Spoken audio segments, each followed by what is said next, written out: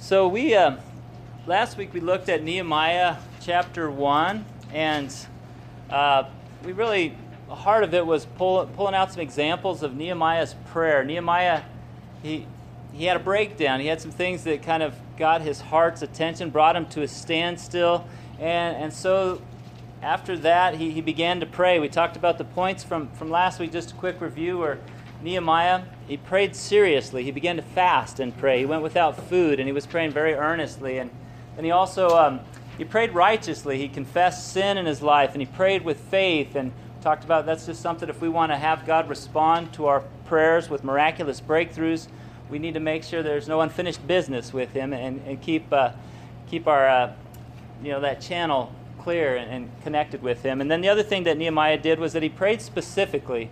And he got specific about some of the things that he prayed about. And so, this morning we're going to really kind of transition a little bit from Nehemiah's prayers into God's responses. And we're going to look at some things we can learn about God and how God responds to another man, another person just like you and I, and how He's still willing to respond to us with things like that. And so we're going to look at Nehemiah chapter 2, and really I'm just going to read the first half and share some thoughts on that.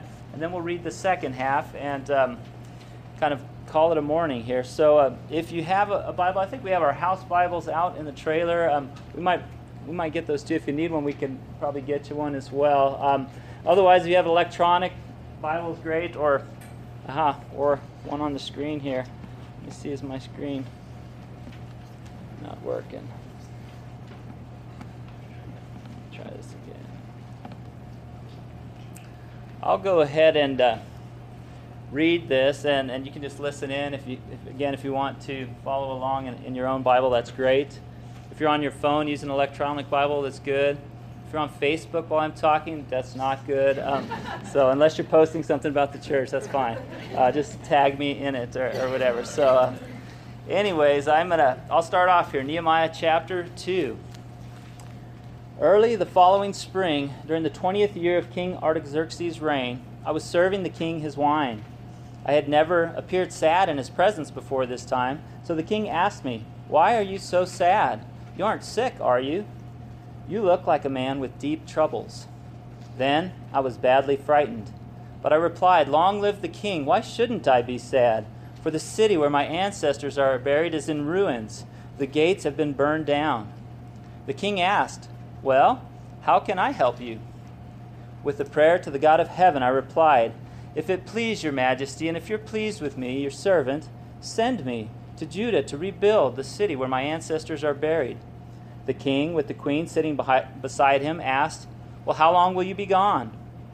When will you return?" So the king agreed, and I set a date for my departure. I also said to the king, "If it please your majesty, give me letters to the governor of the province of west of the Euphrates River, instructing them to let me travel safely through their territories on my way to Judah. And please send a letter to Asaph, the manager of the king's forest, instructing him to give me timber. I will need it to make beams for the gates of the temple fortress, and for the city walls, and for a house for myself."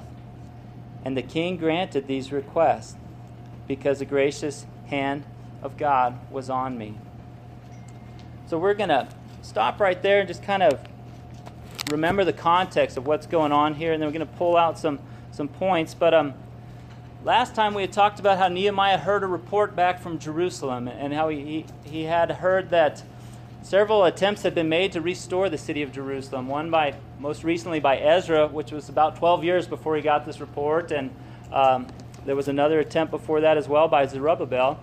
But Nehemiah had heard that the city was still a wreck. It was still in rubble. It was still a shame, a disgrace, and it broke his heart, and he began to pray. And we ended it with this prayer that he prayed specifically for the king's favor, and then it transitions to chapter 2. And one of the things I just want to draw your attention to here that's kind of interesting is that chapter 1 and chapter 2, it seems like it flows real fluidly. It says he prayed this to be bold with the king, to have favor with the king. It finishes with the verse, "In those days I was the king's cupbearer." And then it goes into chapter 2, and it says, "Early the following spring." And what struck me for the first time reading Nehemiah, I've read it a number of times, but what struck me is there was a pause between Nehemiah chapter 1 and Nehemiah chapter 2. And,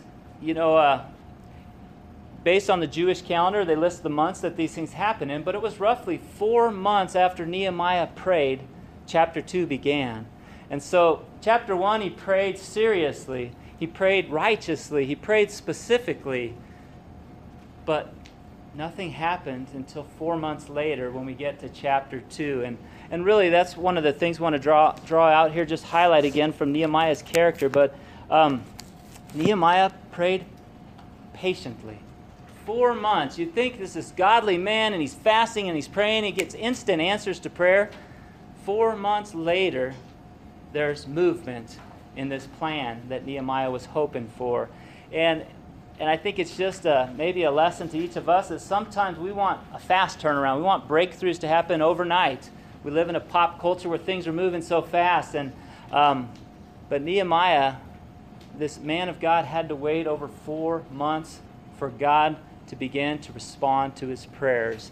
And so, just a few facets of that. One of the things I think about is that Nehemiah was I don't know what personality type you have. There's the type A drivens, there's the type B's, C's, whatever they are. But between my wife and I, we are the two opposite types, I think. She is like a driven, like she has a to-do list that she is checking off. If she's not checking something off, she's not happy. And if I'm a lot more on the other side, a list, why have a list? Let's just, what's next? Let's just go tackle it. And who am I going with? I'm having fun with the people I'm with.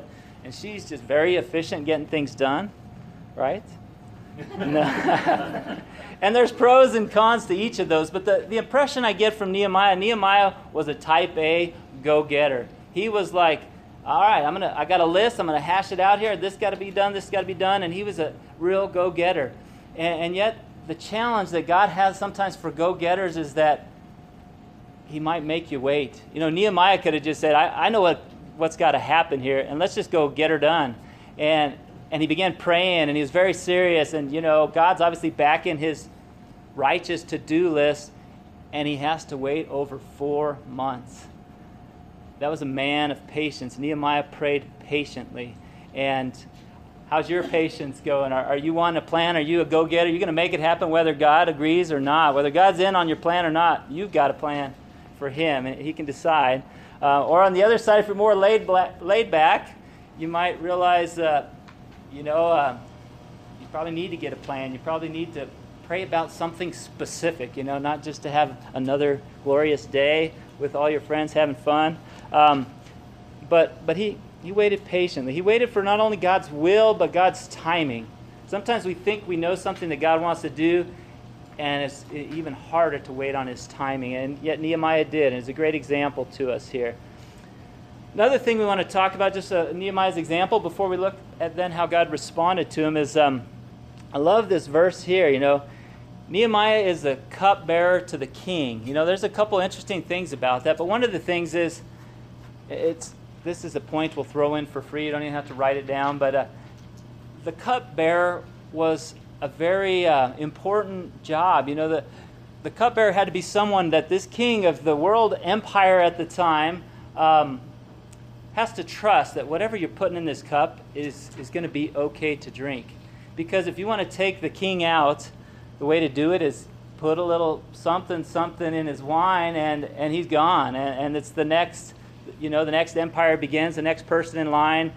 It was a very trusted position. And not only that, was it generally a person you had to trust, but Artaxerxes' father was killed because someone in his inner circle did something just like that and assassinated him.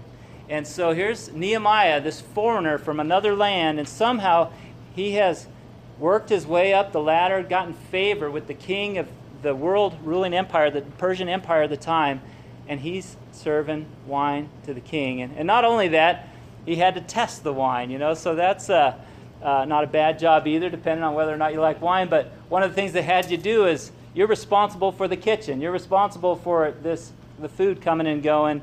And if someone sabotages it, well, before you give it to the king, you get to try it. if someone has done something, you die first, and he realizes, I probably shouldn't drink that. You get to be the real human canary for the king. And but anyways, Nehemiah was trusted. He was a person of another country, of another God, and yet God had given him favor, and he was faithful, he was trustworthy, he was dependable. I think it had to do with the fact that he depended on God. And but the point being here is that Nehemiah was working for this king, and the king says this to him. This verse here, I had never before, you can underline this, circle this on your handout, but I had never before appeared sad in his presence. So the king asked me, why are you looking so sad? You don't look sick to me. You must be deeply troubled. But can you just imagine this guy? He's a real go-getter. He's got a plan. He's got a burden. The city where his ancestors are buried, his hometown, the glory of the world at one time was Jerusalem. And it's destroyed. It's in shambles. And he's got a burden to go back and build it, and yet he just cannot go. He works for the king. King kind of wants to keep him around a little bit. And yet he worked cheerfully. He waited patiently. He prayed patiently, but he waited cheerfully. He worked cheerfully. I don't know about you, if you have something you really, really want and you don't get it, does that make you cheerful? Bubbly inside? Now, usually it can be a little annoying. It can be a little frustrating, right? But he said of Nehemiah, you know what? I've never seen you discouraged in my presence. I've never seen you not cheerful in my presence. And what's going on? And so, one of the questions I would have, it was rare that he was downcast. It was rare that he was sad in the presence of his boss, if you will. I want to translate that to modern days. But how about you? Is it rare that you're downcast in the presence of others, in the presence of your boss? Or would it be more rare that go like, wow, you're smiling today. What's going on in your world? Wow, you must have become a Christian or something. I don't know. But it was rare that he was not filled with joy. And it wasn't that the circumstances were joyful. I mean, his people were in exile. His city was destroyed.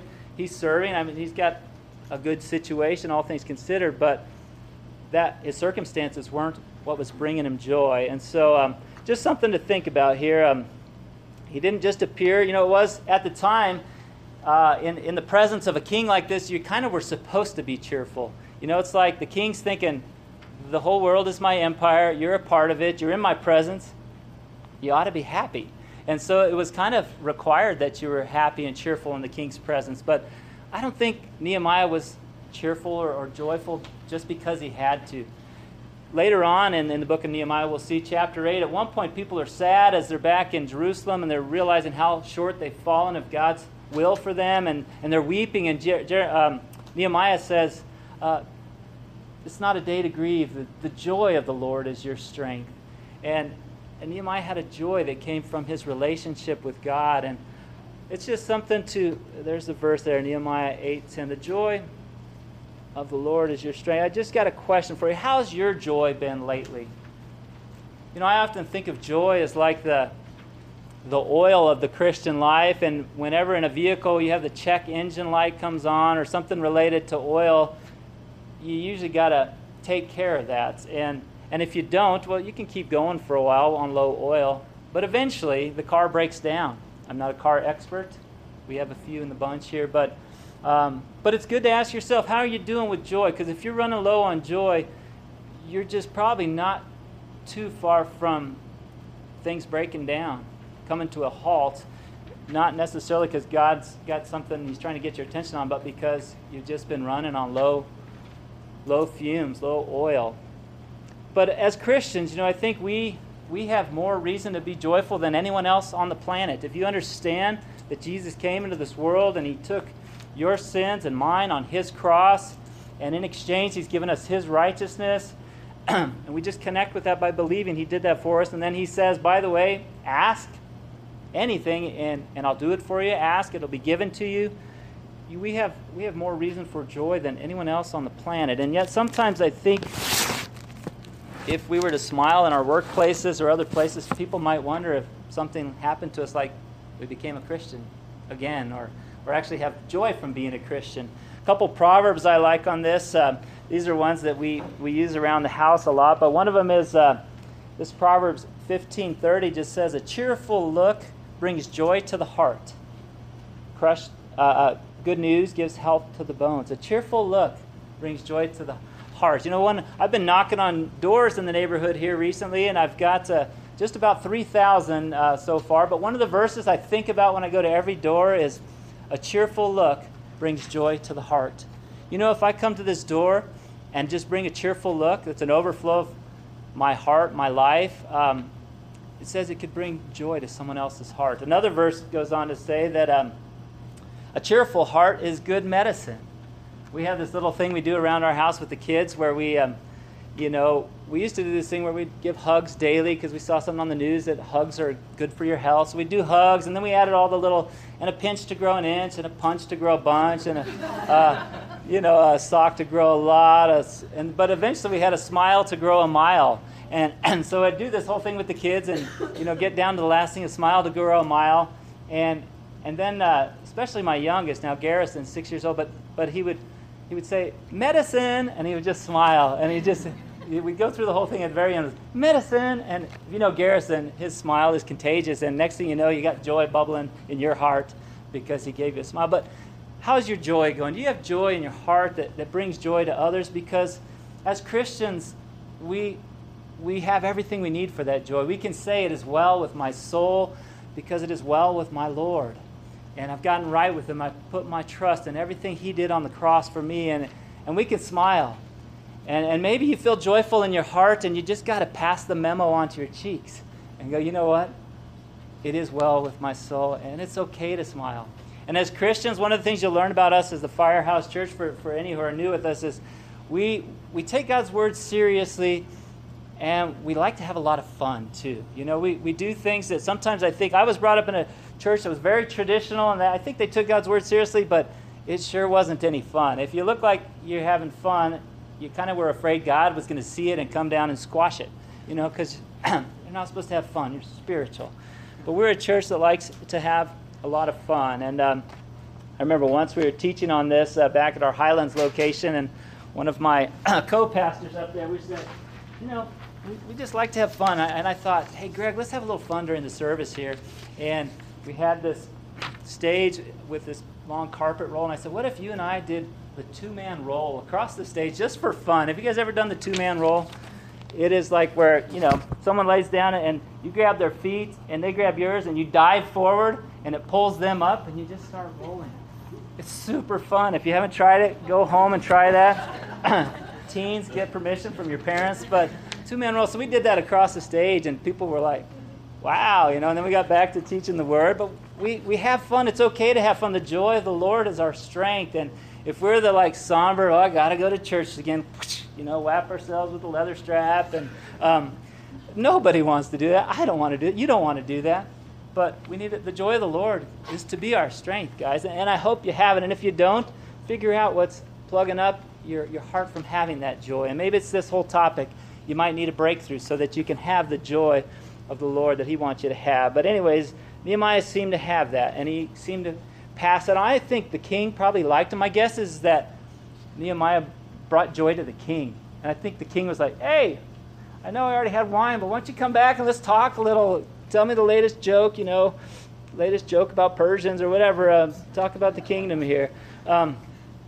But anyways, that's just another great example by Nehemiah. He was patient, he was trustworthy, and he was joyful, even while waiting 4 months for the prayer that he was hoping to get answered here. So we're going to turn the corner here again from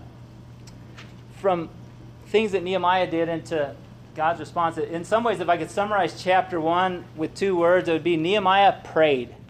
And if I could summarize chapter 2 with 2 words, it would be God answered. And we're going to look at some of God's answers here real quick. And I know you have a few blanks to fill out, but we are going to move faster than some of these other points. But I felt like the Lord put it on my heart. We need to make sure we're joyful. We're cheerful in what we're going about. Because if we can't be cheerful knowing what we know, we've got no business telling anyone else about it. And yet we've been called to tell everyone else about it. So there's a big deal here with God. But anyways, let's look at this next verse here. But it says, the king asked, why are you looking so sad today? You don't look sick to me. You must be deeply troubled. The one translation says, this can only be sadness of heart. And but in that moment, God gave Nehemiah an opportunity. God gave Nehemiah opportunity. And when we're looking for breakthroughs in our lives, one of the things we need to be praying for and asking for, Nehemiah chapter 1, he was asking for opportunity here, but God gave him one. And it was somehow, I don't know what happened that day. Maybe Nehemiah was like, I'm trying to get my heart right. I'm trying to have a good attitude about all this. And it just didn't happen. And the king's like, dude, Nehemiah, you're bummed out. What's going on here?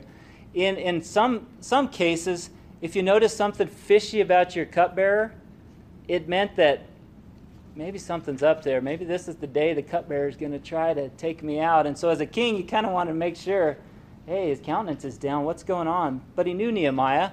He knew he wasn't sick. And he said, Nehemiah, what's on your heart?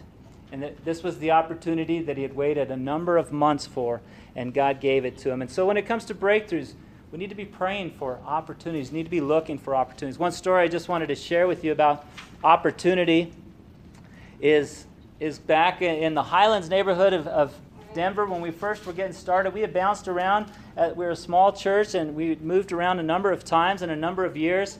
And you might say, you're still a small church. We are a small church, but we've sent teams out to start other churches along the way. But at one point, we were like, boy, it'd sure be nice to have a building. And this, if you know the Highlands neighborhood at all, this is 33rd and Tejon. You would not recognize this building. But this was our opportunity. A really beautiful lime green building. We weren't going to have to paint or do anything, but we thought maybe we could rent this building for church. And we talked to the landlord, and he was a Christian and a business guy, and so we ended up trying to work out a deal with him about this opportunity. I remember the first time we took a team of our leadership team into this building. The landlord gave us a key, said, go look around. We took our group in, 15 people, and we're like, I said, guys, this is going to be probably where we meet next. What an opportunity. And people were just kind of looking at me, and I remember one of our deacons just looked at me and started laughing. And I was like, you're not supposed to laugh. You're a leader guy, buddy. Come on. The morale's got to be good here. But, God had a sense of justice. That deacon guy was also an architect. He's also now a pastor full-time at that location. But God had a plan for our deacon who was laughing to design the entire project here. And he had experience in his graduate work with bringing volunteers to bear on construction projects to keep the costs down, which again was a great fit for us. But anyways, God led us into this opportunity that eventually became a place that up there in the Highlands that looks amazing, and it fits right in. This, we really think, was one of the first dominoes that fell in that neighborhood. It was kind of scary around there, and there was things, my friend who lived in the neighborhood for a while, he said, back in the days, you used to see, dogs and people running down the alleys. He's like, but it was people were running from the dogs. They weren't running with the dogs. They were running away from the dogs who were chasing them down the alleys. Packs of dogs and stuff. But now it's been turned around. It's this very hipster neighborhood. But God allowed our church to be hipster before it was even a thing, But anyways, it all had to do with this opportunity, this rundown warehouse, and God put us there. And the guy, we just told him, hey, we're paying rent. Here's what we can pay you. He said, sounds like we can make a deal here. And we saw the building, and we're like, we're out of it, no deal. But no, we ended up going through there. But again, you might be looking for a breakthrough, but you might realize that as with Nehemiah, opportunity might be something that maybe you aren't thinking about, but that God wants to bring into your world, an opportunity that will change. Once we moved into that building, the church at the time was maybe 70 people or something, but once we renovated it and opened the doors for our first service, it more than doubled in size. I think we had maybe 200. It was our first Easter service there. And it was just like God just walked us in and then just said, and by the way, boom. And over the course of time, we sent a team out to start another church out in Manhattan, Kansas, with the campus out there, Kansas State. And then another team from our church we sent out to Stillwater, Oklahoma to start a church there. And we like to often be where there's a campus around to have church together, and also to connect with college students who are making some of these choices for the first time. But that was our opportunity, and it was like this watershed moment that God walked us in. And just keep your eyes out for an opportunity. God gave Nehemiah an opportunity here. We need to be seeking Him for strategic opportunities as well as a church, but also personally in any breakthroughs you're hoping for. But He gave an opportunity, I think, because He asked for it, and we need to be doing the same. Next thing we want to talk about here is this verse where Nehemiah just says, and then the king asked him, what's going on here? And it says, then I was terrified. But I replied, long live the king. How can I not be sad? And he just goes on to share his heart of what's on his heart. But it says he was terrified. And yet in the middle of being terrified, God gave him courage to face and overcome his fears. If you're going to get a breakthrough in your life, you're probably going to have some fears that you need to face, things you're going to have to overcome, whether it's financially and go, there's no way I could do that with my budget, or relationally, there's no way I even want to bring that up to make things right, or whatever it is, there's probably fears you're going to have to overcome. And Nehemiah overcame some of the fears. But one of the things that I like about that is Nehemiah had been praying for a while, but it was kind of like the king's like, all right, Nehemiah, let me have your pitch. What's on your heart? And Nehemiah's like shaking, going, this is what I've been waiting for, and this is what I hope never happened. I have to tell the king what's on my heart. And I love the phrase there that says, with a prayer to the God of heaven. Nehemiah prayed. He prayed for months. He prayed seriously, all that, but he also prayed in the moment of need. Some would call this, I think theologically, sometimes they call this instant prayer. Nehemiah was going into this situation, and all of a sudden it was like he just fired off this prayer, Lord, help me now. Here we go. And he walked into it, and he walked into it with great boldness, if you see his requests and stuff here. But God gave Nehemiah courage, and He can give you and I courage as well. Just a couple thoughts on courage is faith in action is one definition I've heard. We've got our faith, and when you put it into action, it's courage. Another one, you might have heard this quote that courage is not the absence of fear, but taking action in spite of fear. Courage is not just, I don't have any fear, I'm courageous. I've got fear, and I'm taking action in spite of it. Another one I like from a general in the Civil War, Stonewall Jackson, said this. He just simply said, never take counsel of your fears. And there's so many different verses on this. One that I put up there that you can write down the reference to, Psalm 138:3. It just says, as soon as I pray, you answer me you encourage me by giving me strength.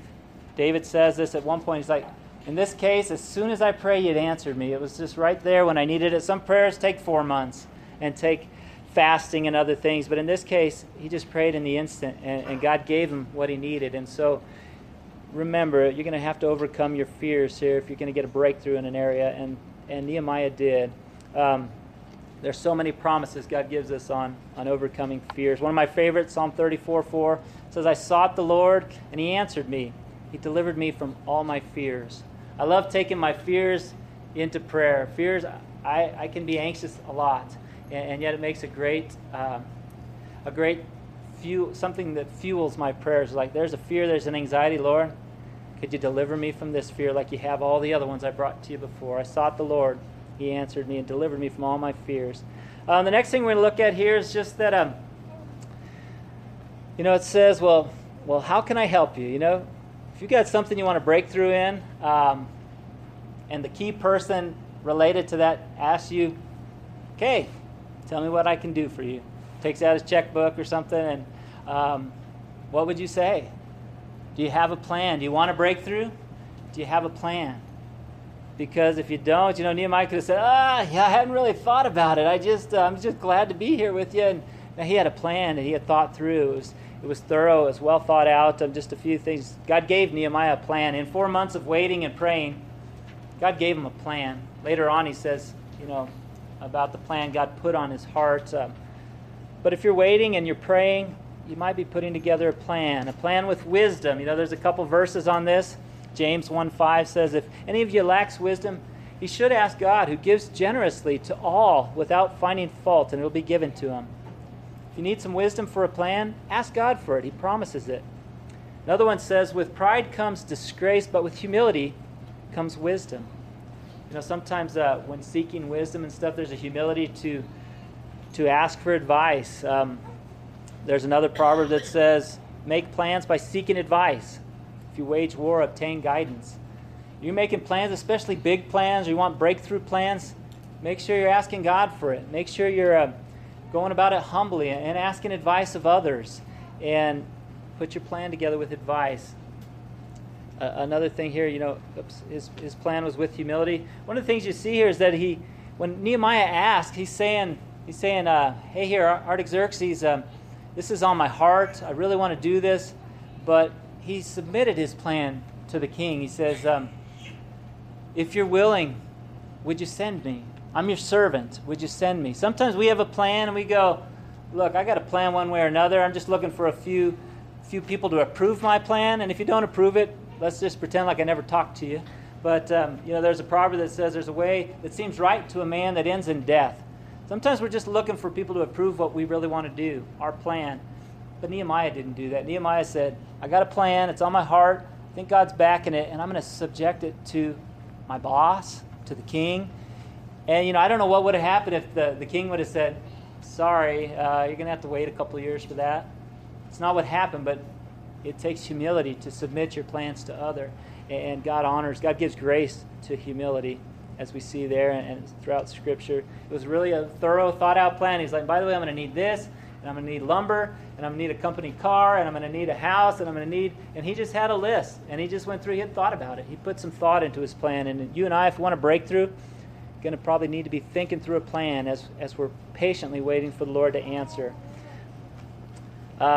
Next thing here, just talk about the king granted these requests because the gracious hand of God was on me. God gave Nehemiah favor. Just one thing I want to draw out about this is chapter 1 of Nehemiah's prayer. He didn't pray a lot. He had just like this little couple sentences in his prayer. But one of the things he asked for was favor with the king. And that favor with the king led to almost all of the provision for his plan. He was given things financially, he was given materials, he was given protection, he was given permission, he was given everything.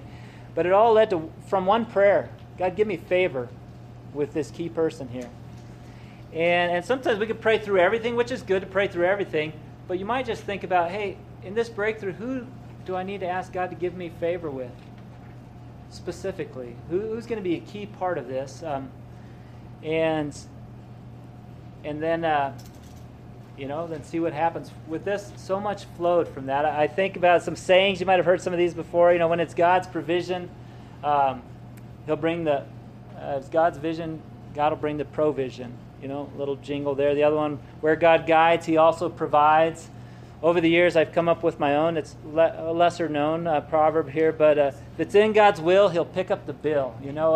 But if it's God's plan, He's going to take care of it, and that's throughout Scriptures. And so, God's the one that gave Nehemiah the plan, the vision, and He's the one that brought about favor for the provision. But this is something we got to pray about. Praying for favor. I know with that church building I showed you there, and kind of the turnaround that God gave us. One, He gave us favor with the owner. And the owner, we ended up working out a deal where he said, hey, look, this building needs work. How about this? How about we don't pay any rent at all for the first 5 years, and we'll just pay a construction loan? And he thought, sure, sounds good to me. And we're like, good, no rent, pay the construction loan. And then after that, we worked out another deal about just paying rent, and the rate that we set a rate very early in the contract. And years later, as the neighborhood's value started skyrocketing, our landlord was like, what did I do? I can't believe I set that rate for these guys. And because he was a Christian, he honored his contract. But God gave us favor with the owner of this building. Another thing that He did, He gave us as part of the plan. We had a plan. We said, hey, first we're going to have to figure out if this guy's even going to sign with us. And then we're going to have to figure out how to finance it. We had some people bring some bids to the church on it's going to cost you.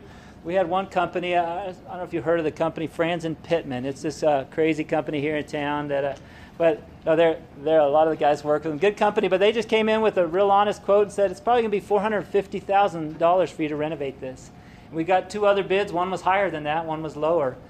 But we didn't have $450,000. And so we had a plan. Lord, you're going to have to provide someone to finance us, which is likely not any banks here in the United States of America. You're going to have someone to finance us. We're going to have a general contractor who will do the work that's required to be licensed and let us bring volunteers. And we just had a plan. And we just like, Lord, if this is going to happen, you're going to have to do this. And we signed the contract. We got a guy with a loan. No banks would let us, but there was a Christian who we knew from another church who just said, hey, I hear what you're trying to do here. I would love to front you almost $200,000 here with no interest for 5 years if you guys are up for it. And we were like, we're up for it. Let's do this. And so we signed on to an interest-free loan. We got another contractor that said, hey, look, we'll do all this stuff that's required to be licensed and do permits and stuff with the city, and we'll let you do volunteers on the rest. And we signed up. By the time we were done and we collected how much it cost in labor and parts, and it was about $450,000. The guy was pretty accurate in his estimate, but we just didn't have the money. But we had a plan, and God gave us favor with people to help bring about that plan. And we saw an amazing breakthrough there. But I just want to encourage you. Ask God for a plan. Ask God for favor. And watch out what He might do after that. We need to ask Him for that. Last thing, this is just setting the table for next week here. God gave Nehemiah a team. It goes on, and Nehemiah shares. I'm just going to read some of this. We're going to talk about this point next week, and we'll wrap it up here. But I'm just going to read a couple verses from the second half of the chapter here. 3 days after my arrival at Jerusalem, the king gives him everything he needs. He sends him on his way. 3 days after my arrival at Jerusalem, I slipped out during the night, taking only a few others with me. I had not told anyone about the plans that God had put in my heart for Jerusalem. We took no pack animals with us except the donkey that I was riding on. I went out through the valley gate and past the jackal's well and over to the dung gate to inspect the broken walls and burned gates. Then I went out to the fountain gate and to the king's pool, but my donkey couldn't get through the rubble. So I went up the Kidron Valley instead, inspecting the wall before I turned back and entered again at the valley gate. The city officials did not know that I had been out there or what I was doing, for I had not said anything to anyone about my plans.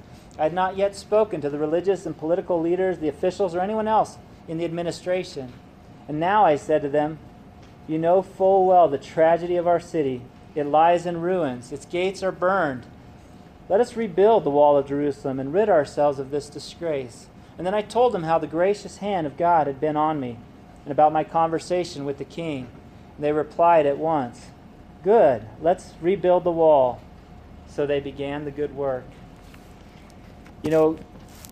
Nehemiah shared everything that God had done with the plan and with the favor. And one of the other things that I know Nehemiah was praying for was a team. God, show me the people who you'd have me labor with to carry out this vision. And we're going to talk more about some lessons related to that next week. But, I'm just going to close with this idea here that Nehemiah was a part of God's people, and he was from, his homeland was back in Judah and Jerusalem, and yet he was here with this Persian kingdom. He had a good job for being in exile. Working for the king was a position of influence. It was probably a position of affluence. It was a trusted position.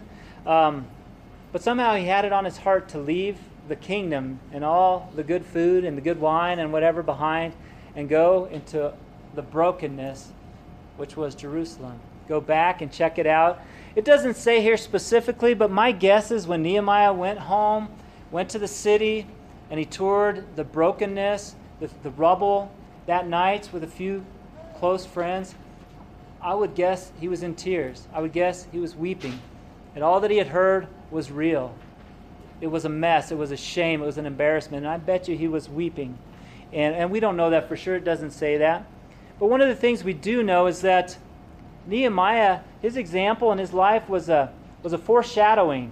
It was a type, a picture of the Christ who was to come. And some of the facets of that are, this, I love this verse here. I just read this.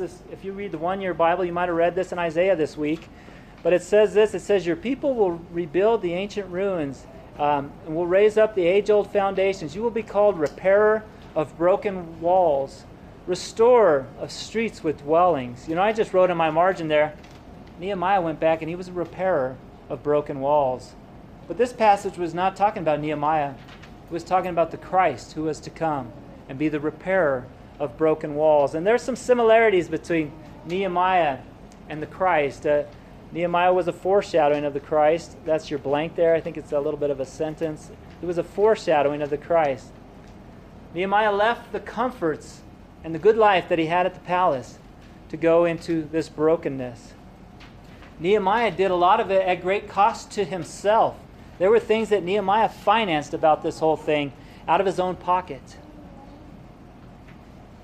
Nehemiah was motivated by love and compassion of God's people.